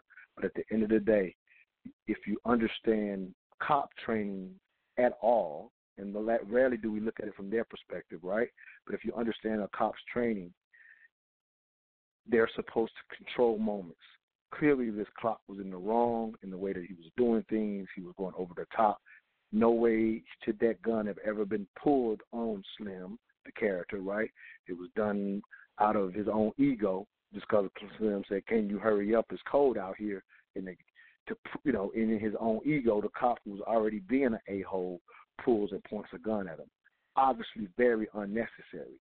But you cannot, if you are her character, again, we're not going to change the movie. I'm just talking about the real-life aspects of us dialoguing about that moment, or as a teachable moment for our children. She cannot get out of the car, because the way a cop's training is, if someone gets out of the car without your permission, receive it as intent to harm you, because now you have lost control of the scene. The cop is in controlling the scene. He asked him to leave the car. She stay in the car. If that second person gets out of the car at that moment, again, he was being an a-hole. I am not trying to make her wrong. I'm talking about the reality and making people aware of what a cop's training is. If he or she is not in control of that scenario, then they're going to be on heightened alert for that they are at risk. So although she's announcing, "I am reaching for my cell phone," that's not a chance that he's going to take with one person in front of him and a second person out of the car. The cop is not going to take the chance that it is actually a cell phone. Not trying to make her wrong, but as a perspective that I want to bring to the table, again, as a teachable moment to our young people. Stay in the car, even though there was a risk that this cop had the gun pulled for no reason. I'm trying to be as clear as I can here. At Slim, still stay in the car. Any thoughts on that, Queen? Yes, I definitely have some thoughts on that. I feel like her getting out of the car definitely escalated things. And I know that in America, we have to be realistic about, yes, we have rights, but this is America. And so a lot of times our rights are violated. And I think at the end of the day, you want to try to make it home. And I think when she got out of the car, it just really got messy. For me, even if I weren't a cop, if two people get out of the car standing in front of me, that's a threat. I'm one person. So I think, especially for a police officer in today's time who, of course, now they're being targeted, especially, by black people as well, is that he's going to try to protect himself. He's trying to make it home. I don't know. I'm going to throw this out. We had maybe a couple people do that. But there's a whole bunch more white people that did that than us. So I ain't gonna go. I ain't gonna let that one slide. Like I say, we got our two examples that put over the news. But let me line up all the people that's doing some cop killings. They don't look like us, so I ain't gonna let that one slide. Okay. Go ahead and get back to your talk, Queen. We've had some protests, not a lot, but there was some protests. We ain't killing in no protests. They shouldn't have nothing to worry about during a protest. Yeah. You know what I mean? So that ain't even an issue. But let's not let that surprise. But go ahead, Queen. I want you. I know you're making another point, but I just couldn't let that part slide. Go ahead, Queen. All right, that's fine. They're trying to get home. We're trying to get home. And for instance, when I was married, my ex-husband used to do things that really annoyed me, and I'm just going to be honest.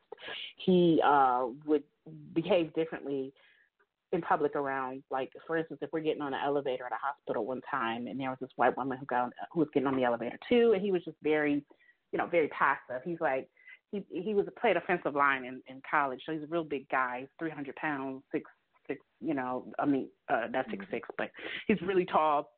And he felt like he always has to be a little bit more timid around them, present himself a certain way.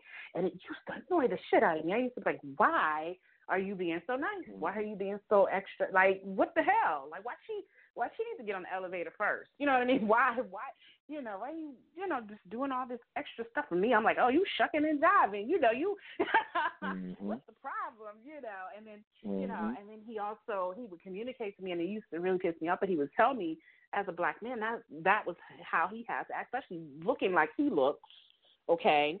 And then he would say, when I get pulled over, I have to put my hands out the window. And I was with him when he did that one time. He had his hands out the car, like, so that they would know his hands didn't have any weapons in them. We're in Alabama getting pulled over. Somebody somebody properly had the quote unquote the talk, right? Somebody had to talk with your ex-husband, so that's how he understood, and that's what I'm trying to do at this very moment.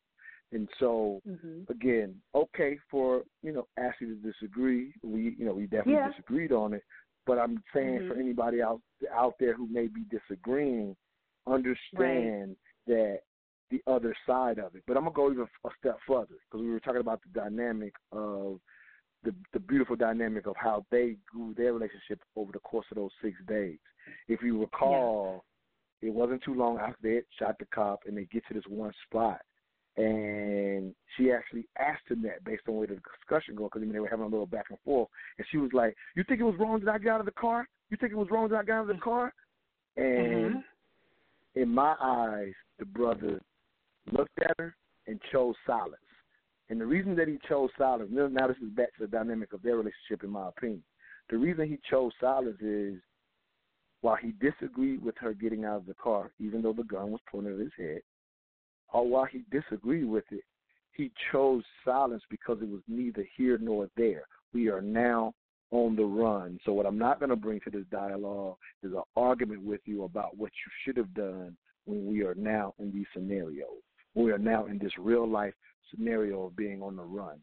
I actually thought it was in a sense, for those who initially saw her as kind of bossing him around, I thought it was a extremely manly decision to not answer her. And so for me, that was the start of him asserting himself, if you will. So that moment of silence versus creating the dialogue of whether he didn't even tell her what he thought one way or another, right? So that and the way they captured that on screen, in my opinion, lets me know that's exactly where they were starting the dynamic of him saying, we're in the situation, I'm fit to assert myself by not engaging you in this dialogue that she was clearly ready to have, right? Because of whatever he had said or whatever they were discussing, it made her ask, well, do you think I was wrong getting out of the car? Like, it made her ask that, right? And he chose silence. And so I also want to share that in him making that decision, as I consider, making that manly decision to be silent versus engage her, I also want to share not only in speaking to the actual tactical reasons why you shouldn't leave the car and, in a sense, make an officer feel endangered, whether you're doing something to endanger them or not. That is just their heightened response. You can disagree with it if you want to. I'm speaking to reality.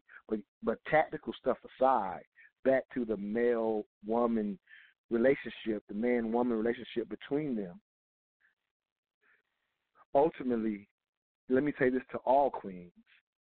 As a black man, even if I, in that very same scenario, I want every queen to hear this.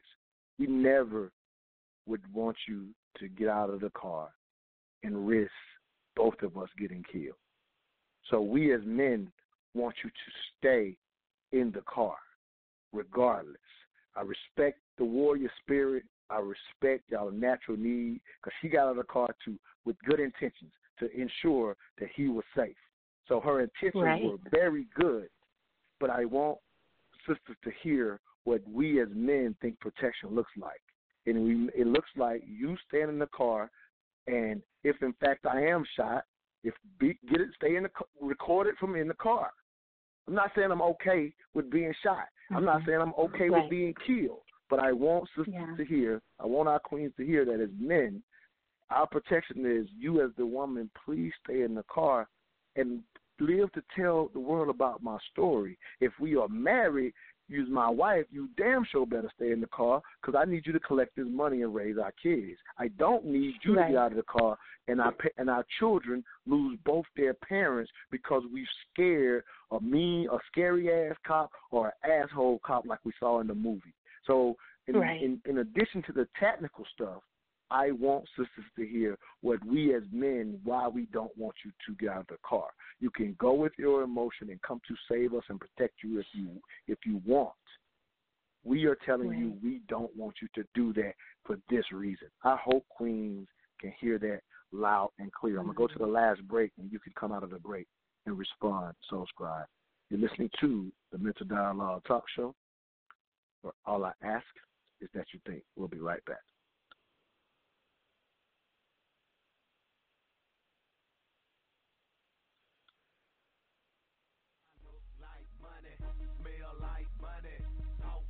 Babe, where did you get that hat and T-shirt? I like that. Oh, I got this at moneymotivation.com. It's fresh, right? Yes, and I love the message on it, too. You are the hustle, huh? That's what the shirt says. I am the hustle. They embody the entrepreneur spirit, and what I like the most, it's more than a brand. It's a lifestyle for those who want to put in the work and expect to have the finer things in life. I also follow them on Instagram. Check this post out. If you believe money is the root of all evil, you're using it wrong? Or how about this one? Excuses made $0 an hour. I like those. What's their IG? At moneymotivation.co. But do they have any ladies' gear? Yes, you're going to love the clothing line they got for the ladies. Matter of fact, pull up their website, moneymotivation.com, and I'm going to get you a few things so we can both look like money. Everywhere I go, and everywhere I be, I don't even talk, they still know it's me. 'Cause I look like money, smell like money, talk like money. My name is Montoya Smith, a.k.a. Black Socrates. I am the owner and facilitator of the Mental Dialogue Community Support Group, focused on practical solutions and the collective thinking of the black community. We do that one of two ways. Every third Friday, 7 p.m. at Urban Grind, or Saturday mornings, the Mental Dialogue Talk Show, 10 a.m. to 12 p.m. Eastern Standard Time. Contact us at mentaldialogue.com or on Facebook at Mental Dialogue. All I ask is that you think. Welcome back to the Mental Dialogue Talk Show. If you have a product or service you want to get out to the smartest audience in all of radio, please contact me directly again at 604-DIME-477, or contact me via social media at Mental Dialogue on Facebook, or at mental_dialogue at IG. You can DM me, and we'll send out our advertising packages. We definitely need your support. If you have a product or service, if you are an individual, you also can support, as you heard, at mentaldialogue.com. There are individual support levels. So if you're outside of Atlanta, we ask you that you become a supporter. If you're in Atlanta, be like Subscribe and be a member of this community club. She could definitely attest to, we are literally neighbors, even though we don't live next to each other. Is the idea of creating this virtual neighborhood where we can look out for each other. We've had literally live on the air people connect and do business with each other, literally from examples, literally live on the air. So we are trying to be your virtual neighborhood. So please consider becoming a part of what we're doing and keeping intelligent radio on the air. But back to this morning's discussion question. Queen and Slim, the movie, what say you? I said a lot before the break, Queen, about the actual stop itself and moving it out of the context of the movie, but how it can apply in our own lives, because this is unfortunately can and will be a reality for many of us, regardless of where we may live. These are things that can and will happen. And so if we're going to have the talk, my recommendation is, if you are that second person, man or woman, do not leave that car. But specifically from the standpoint of a man and woman relationship, I explain not only the tactical reasons, but why as men we consider our protection in the sense that you do not enter that moment, period, regardless of the outcome. Any thoughts on that, Queen? I would say I totally agree with what you said. I feel like I said, getting out of the car definitely escalated things. When you get out of the car, it's just not about to get any better. I mean, that's just not how it's going to go. So knowing that, being prepared for something like that as a passenger, is very important. And to let the man take care of the situation on his own. Like I said, you're trying to make it home. You don't want to put yourself in a position to where, now this cop is really threatened. He's already scary. Like, a lot of these cops these days, say, oh, I felt feared for my life. You just don't want to put yourself in that position. It's not going to get any better, and you can't fight for justice if you're dead. If you really want to make a point, try to make it home at the end of the day to either, fight politically or raise those children if you are married, and, tell the legacy and just, do what you're supposed to do as a parent. A living parent. Yes. I don't, as my wife, my girlfriend, my date for the first time with this scenario, if we want to take it back to the movie's actual scenario, even as my date for the first time, do not get out of that car, even though your intentions are good and your intentions are to help. That's also a reason to, when you have the talk with your children. So, there's all type of scenarios, but when you have children. I still hope to get married and have children one day, but I'll say to anybody out there with children, and I will say this to my children if I'm ever fortunate enough to do so, that at the end of the day, I'd much rather call and pick you up from jail than something else. Right. And so I also want to make this very clear, because I've had Know Your Rights events. I've been part of these discussions with, again, knowing your rights. And you said it best already, Subscribe. I want you to know your rights so that if you're my child, we can go use them in the court of law. I have no concern with you knowing your rights to be antagonistic with a police officer who, like maybe the example in the movie, is going above and beyond, right? And so while I absolutely would have my child understand, do not submit or answer yes to that search, right? Because that's something that we do know. So I want my child to know the rights of not allowing themselves to be searched, right? But it, but also do it in a manner. And the cop's not gonna like that, even if you submit that your answer is no. The cop's not gonna like that part, right? But the dynamic, even though that cop was being an a-hole, the dynamic of returning that energy is something that I would want my child not to do outside of just kind of standing their grounds on their rights in a pleasant way, if you will, and learn to ask the right questions. Am I being detained? If they're being detained, then let's go ahead and let's talk about this right now while we're having this moment.